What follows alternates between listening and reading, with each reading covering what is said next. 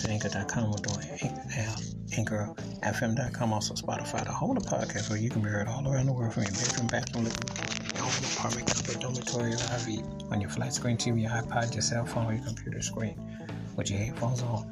If you haven't been to drive-through, curbside service, parking lot with a mask on or between things, please continue to be safe and careful. And thank you for listening. Again, you can hear this episode on Anchor.com, AnchorFM.com, or Spotify.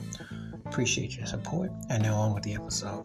In this episode, I'm going to talk about George Michael's Waiting for the Day, which was very clever because he used the Rolling Stones' You Can't Always Get What You Want, and he sampled James Brown's Funky Drummer for his beat.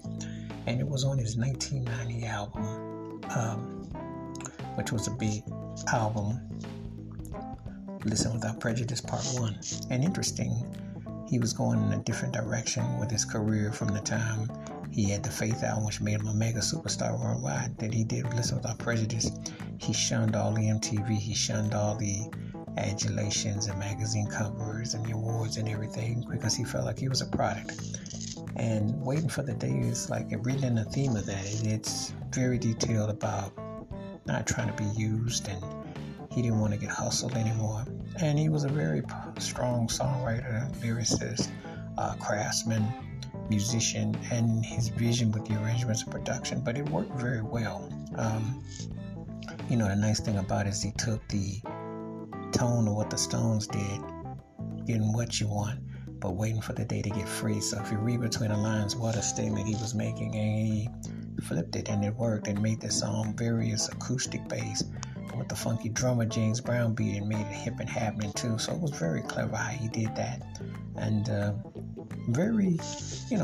that's why he was one of the best songwriters of his time, one of the best artists, singer-songwriters, and producers. He was a well-rounded talent, and this song really still sounds fresh. One of the best songs on his Listen Without Prejudice Volume 1. Kind of a slept-on album in a lot of ways because it was a departure from Faith, but he made an artistic statement, and it sounds real good. It's a very strong piece when you listen to it.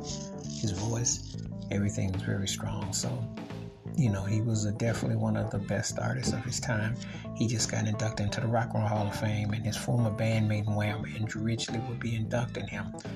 And I think there was little fanfare for him, which was sad because he definitely left an impact in his life. And he was really, truly one of the greatest artists of the last 40 plus years, easily. Wash your hands, keep your mind clear, watch out for nothing. Please give me your thoughts and takes on George Michael's Waiting for the Day and how this song stands out in his vast catalog. And the man definitely had a strong catalog.